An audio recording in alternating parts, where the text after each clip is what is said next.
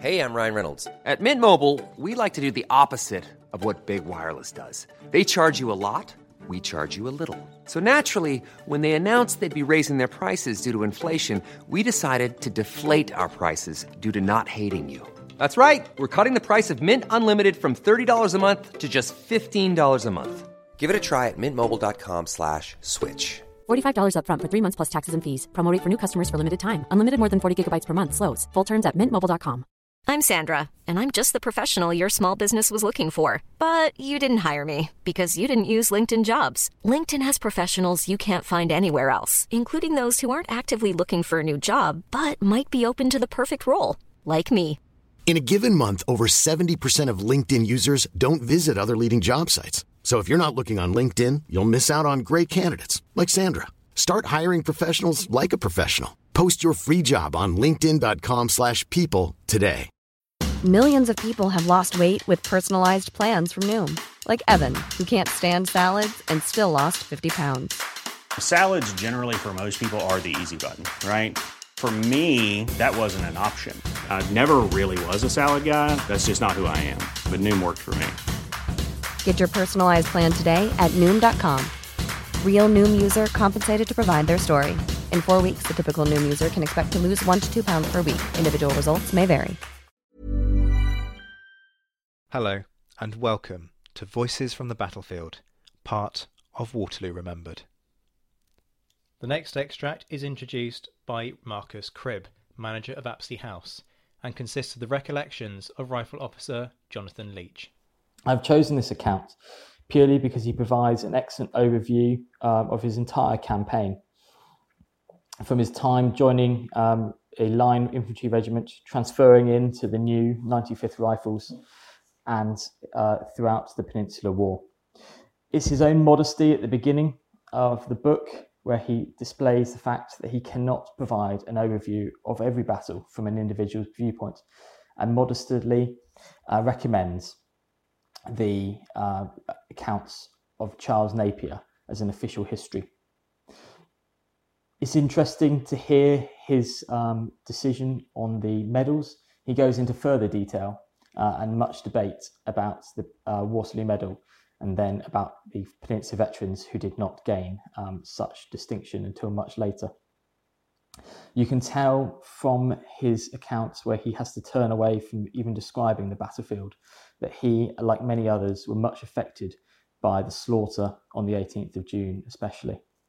The men who gave their lives either for their newly reclaimed emperor or for defending their idea of a free nation and a free Europe. It caused much sacrifice, and that is what, as part of Waterloo Remembered, we are trying to bring together.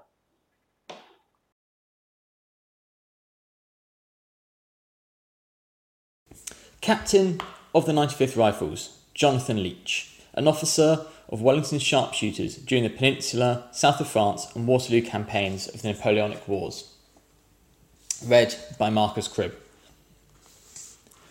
Soon after dark, on the evening of the 15th, the drums beat to arms and the bugles sounded to assemble the division. But as the soldiers were billeted in every part of the city, the night was drawing to a close and morning beginning to dawn by the time the whole of the troops were collected and formed. We then advanced by the road through the forest of Soignan and halted near the village of Waterloo, where the troops of the Duke of Brunswick joined us. No one who has campaigned need be told that a multiplicity of rumours, reports, speculations and calculations, most of them vague, contradictory and unfounded, are the forerunners of an army of an advance. The enemy is in a position at such a point with so many thousand of men his front covered by a deep and impassable river, declares one. The troops stationed at such a point must inevitably be overpowered and annihilated before assistance can arrive, says a second. We shall have a brush with their advance guard in less than an hour, declares a third, and so on. Every man conjuring up something wherewith to throw light not only on the intended operations and movements of his own army, but moreover on those of the enemy. The ondits of the present occupation were so by means few that the heads of the many which had thus been racked and tormented with conjectures were ere long otherwise employed. Our division and the Brunswick troops, after a halt of an hour or two near Waterloo, were directed to advance, and we arrived at Quatre Bras about 2 hours after midday. Long before we reached this point, which consists of a few houses at the junction of 4 roads, we were aware that something, not of an amicable nature, was in progress between the Belgian troops under the Prince of Orange and the French under Marshal Ney, as a number of wounded Belgians were proceeding towards Brussels. An occasional carronade was moreover heard in our front. The troops under the Prince of Orange had been driven back on Quatre Bras after some resistance. We found the Prince in possession of Quatre Bras, occupying also a wood on his right and a farmhouse in his front as it advanced posts. The French were moving on in great force towards Quatre Bras and to a wood on the left of the road at the moment of arrival of our division. The Duke of Wellington instantly directed our battalion to occupy and defend this wood, and we kept possession of it throughout the day in spite of the many attempts made by the enemy to dispossess us of it, who kept us constantly engaged until night. Several hours had been spent in this unequal contest, although we were aware that reinforcements were marching from different points to our assistance. It was not until late in the afternoon that the head of Baron Charles Alton's division was seen approaching, and a welcome sight it was. Supported by this division, which was ushered into the field by a cannonade from the enemy, we drove back their light troops, with whom we continued to get engaged until night. About 2 or 3 hours before dark, we reached that position which has been rendered so memorable from the sanguinary contest which took place on it the following day. The French occupied a ridge of heights opposite to us and kept up the occasional cannonade until dark. The 2 preceding days and nights having been spent in marching, fighting and without sleep, the floods of rain that descended the whole night of the 17th, which we passed on the position lying down by our arms, did not disturb our repose. For myself at least, I can answer that I never in my whole life slept more soundly, although thoroughly drenched to the skin before I lay down on the ground, which was like a snipe marsh. Our men lost no time after daylight appeared on the morning of the 18th in drying and cleaning their arms and preparing for the battle which was so clear must inevitably take place. So many detailed accounts of the Battle of Waterloo have already been written by all sorts in descriptions of persons, civil and military, that it would be presumptuous in a regimental officer, who was necessarily tied to one spot with his regiment during the whole of the action, to endeavour to throw light on a subject so frequently discussed. I would fain, however, to touch on some of the different occurrences which took place during the mental struggle on the 18th of June, and more particularly such as happened between our division and that portion of the French army which was so repeatedly sent to dislodge us from the ground we were posted. The farmhouse of La Haye-Sainte, about a quarter of a musket shot distant in front of the hillock, and on the other side of the road, was occupied by one of the light battalions of the German Legion belonging to Baron Alton's division. Several pieces of artillery were planted on the right near the road, and others further on the left. The only troops to the left of our division were some foreign battalions, which had formed the extreme left of the Duke of Wellington's positions.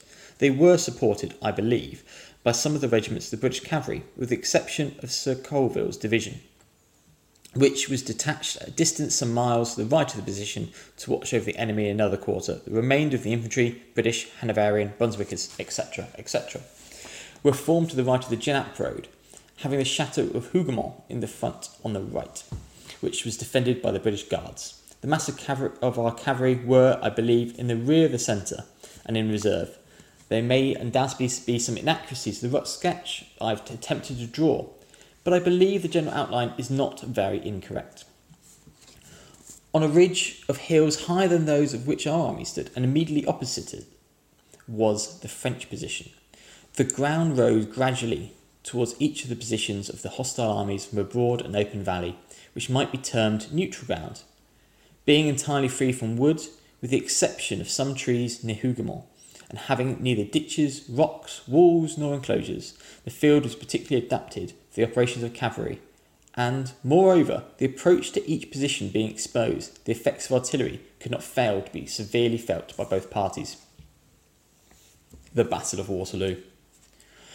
As I did not happen to consult my watch, I shall not be positive as to the exact moment at which the battle commenced, but I should say that between 10 and 11 o'clock our attention was at first attracted to a heavy cannonade on the right of the army, followed by an exceedingly sharp fire of light troops, which proved to be the commencement of a desperate attack made by a large force under Jerome Bonaparte on the chateau of Hougoumont.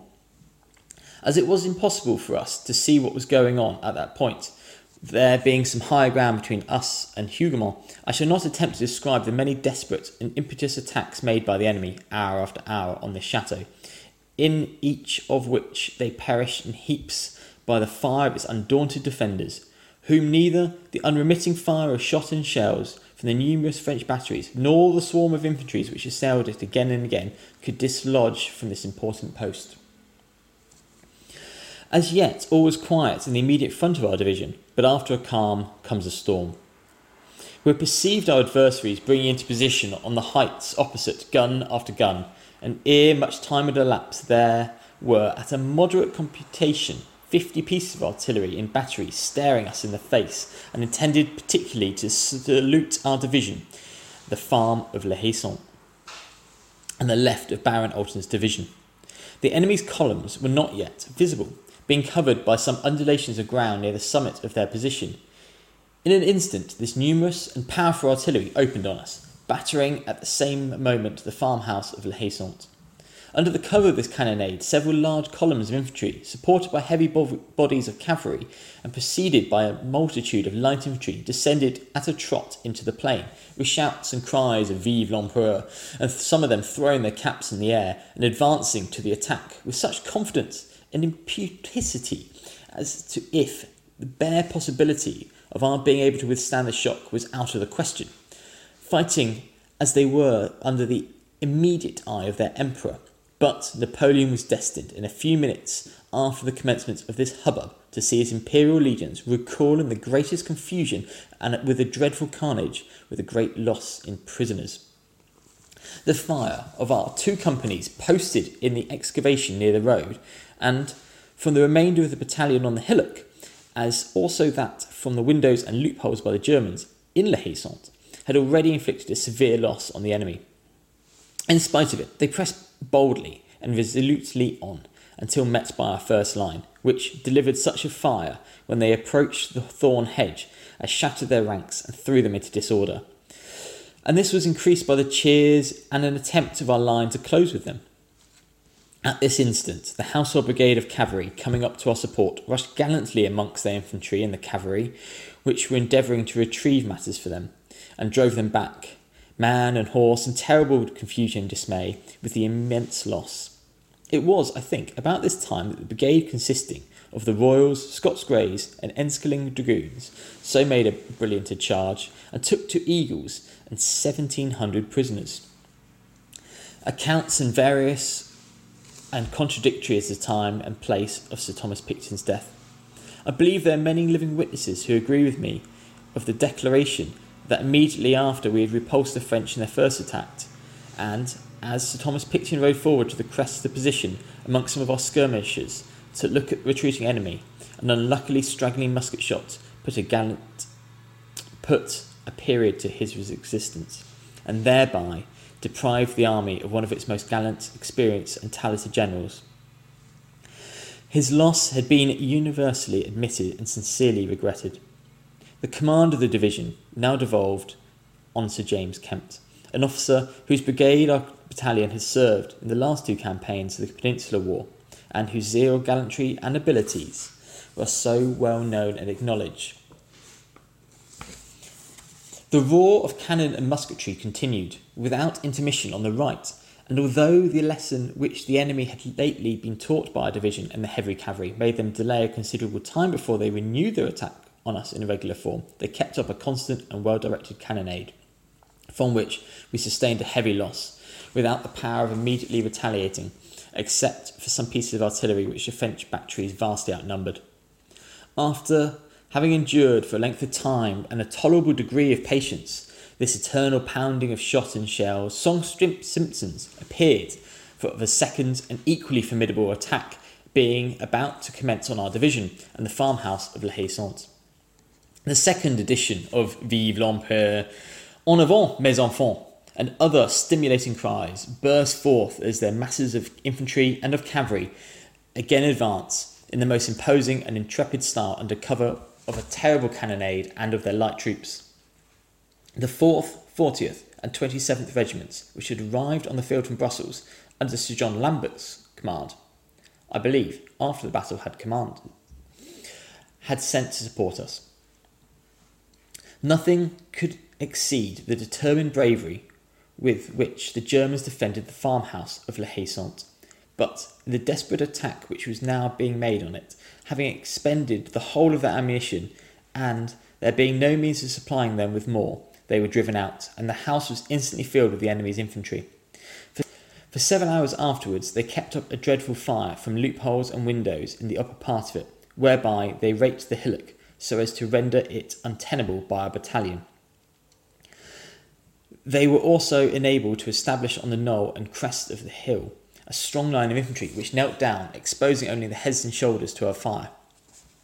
Thus, the closest and most protracted contest of musketry perhaps on record was continued for several hours, during which we were several times supplied with fresh ammunition. The artillerymen were swept from the guns which were within reach of the house and the hillock. The possession of La Haye-Sainte by the French occasioned a vast loss to our division, which was so diminished in numbers that all our reserves infantry were brought up into our first and now only line, as were also the 4th and 40th Regiments.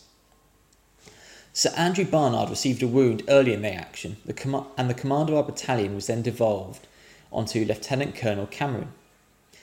That officer was likewise severely wounded some time afterwards, and the command of the battalion fell to my lot during the remainder of the day. The 27th Regiment had its good qualities of steadiness, patience under fire and valour, put more severely to test than perhaps any other corps in the field. It was formed in a hollow square a short distance to the rear of the right of our division, with one of its faces looking into the road as a protection against any which of the enemy's cavalry might make charging up that road. This brave old regiment was almost annihilated in square by the terrible fire of musketry kept up on it from the knoll, whilst it was impossible for them to pull a trigger during the whole time, as they would have likely been kill friends and foe. Those who may chance to visit the field of Waterloo cannot fail to find the spot in which I have mentioned, near the road, at a short distance from the thorn hedge, a small dark square of darker colour than the rest of the ground immediately about it, marking the grave of this gallant Irish regiment. Every kind of exertion was made by the French officers during this blaze of musketry to indulge their men to advance from the crest of the ridge and from the hillock to charge us, and although by the daring and animating example shewn by many of them, they at times prevailed on a certain portion of their men to advance a few yards, the fire which we sent amongst them was such that they were glad to get back under the cover of the knoll, such of them at least as were not disabled. In this manner continued the contest of our part of the line hour after hour, without any appearance of it being decided, as long as one side remained alive on either side. The arrival of the Prussians had long been expected, but the only intimation we had of their approach was the smoke of a distant cannon occasionally seen on the far left. About 7 o'clock in the evening, a party of their lancers arrived on the field to announce the approach of their army.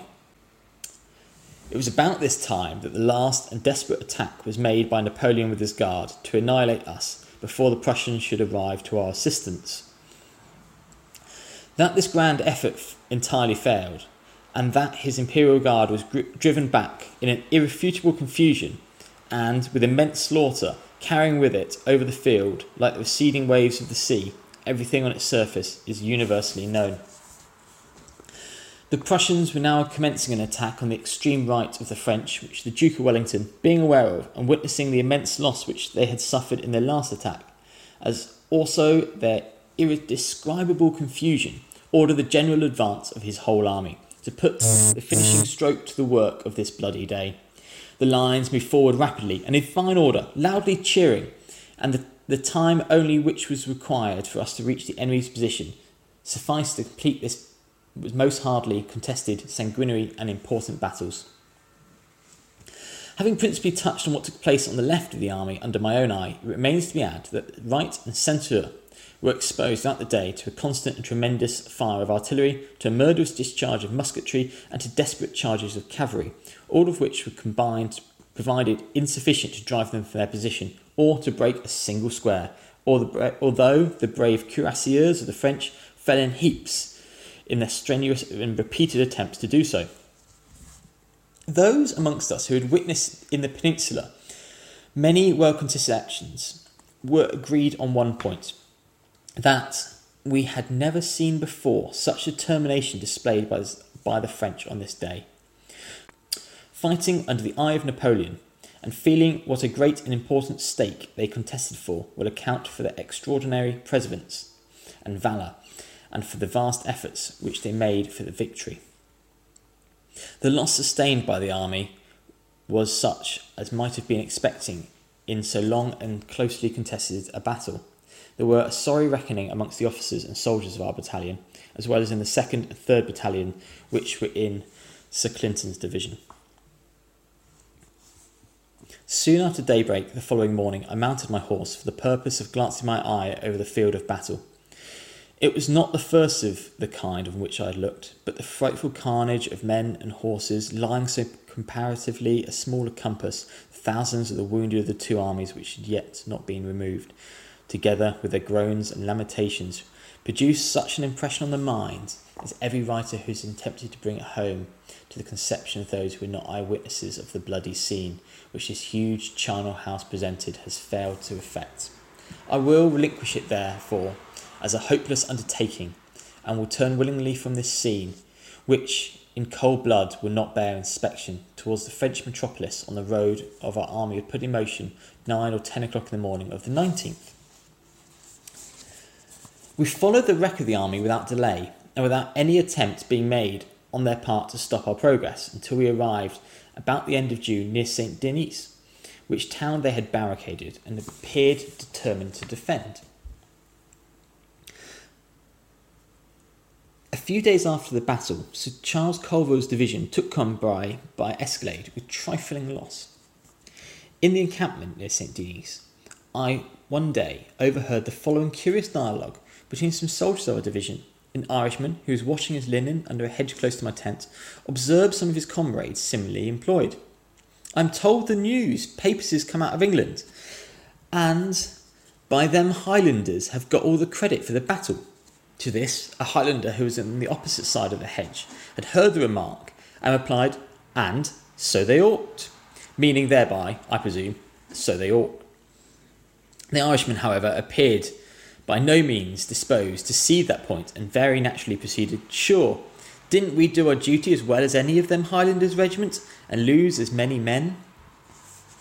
I in much doubt, nevertheless, whether honest Pat's logic carried with it the conviction of the Highlander, which it was most indisputably ought to have done. They continued to discuss the point for a considerable length of time, and it terminated, I fancy, in the same manner as all arguments ever do, but each party retained the same opinions with which they first set out. One cannot but applaud the feeling displayed by the Irishman for the honour of his regiment, and in good truth the same feeling has manifested itself in hundreds of others, of all ranks, of different regiments, who fought on the bloody fields of Waterloo and Quatre Bras. A few months after the Army of Occupation had reached the north of France from Paris, medals were sent out from England and distributed amongst the regiments which had fought at Waterloo. Every man on whom this honourable mark of distinction was conferred must undoubtedly have felt extremely gratified, conscious that he had lent a hand in gaining a battle more sanguinary and obstinately contested, perhaps, than any to be found in the annals of history, and one of which the fate of Europe depended. The mode of distributing this badge was as such that no one could object to, for it was not conferred on the few and withheld from the many, but the very same description of medal was on this occasion suspended at the breast of the Commander-in-Chief and the private soldier.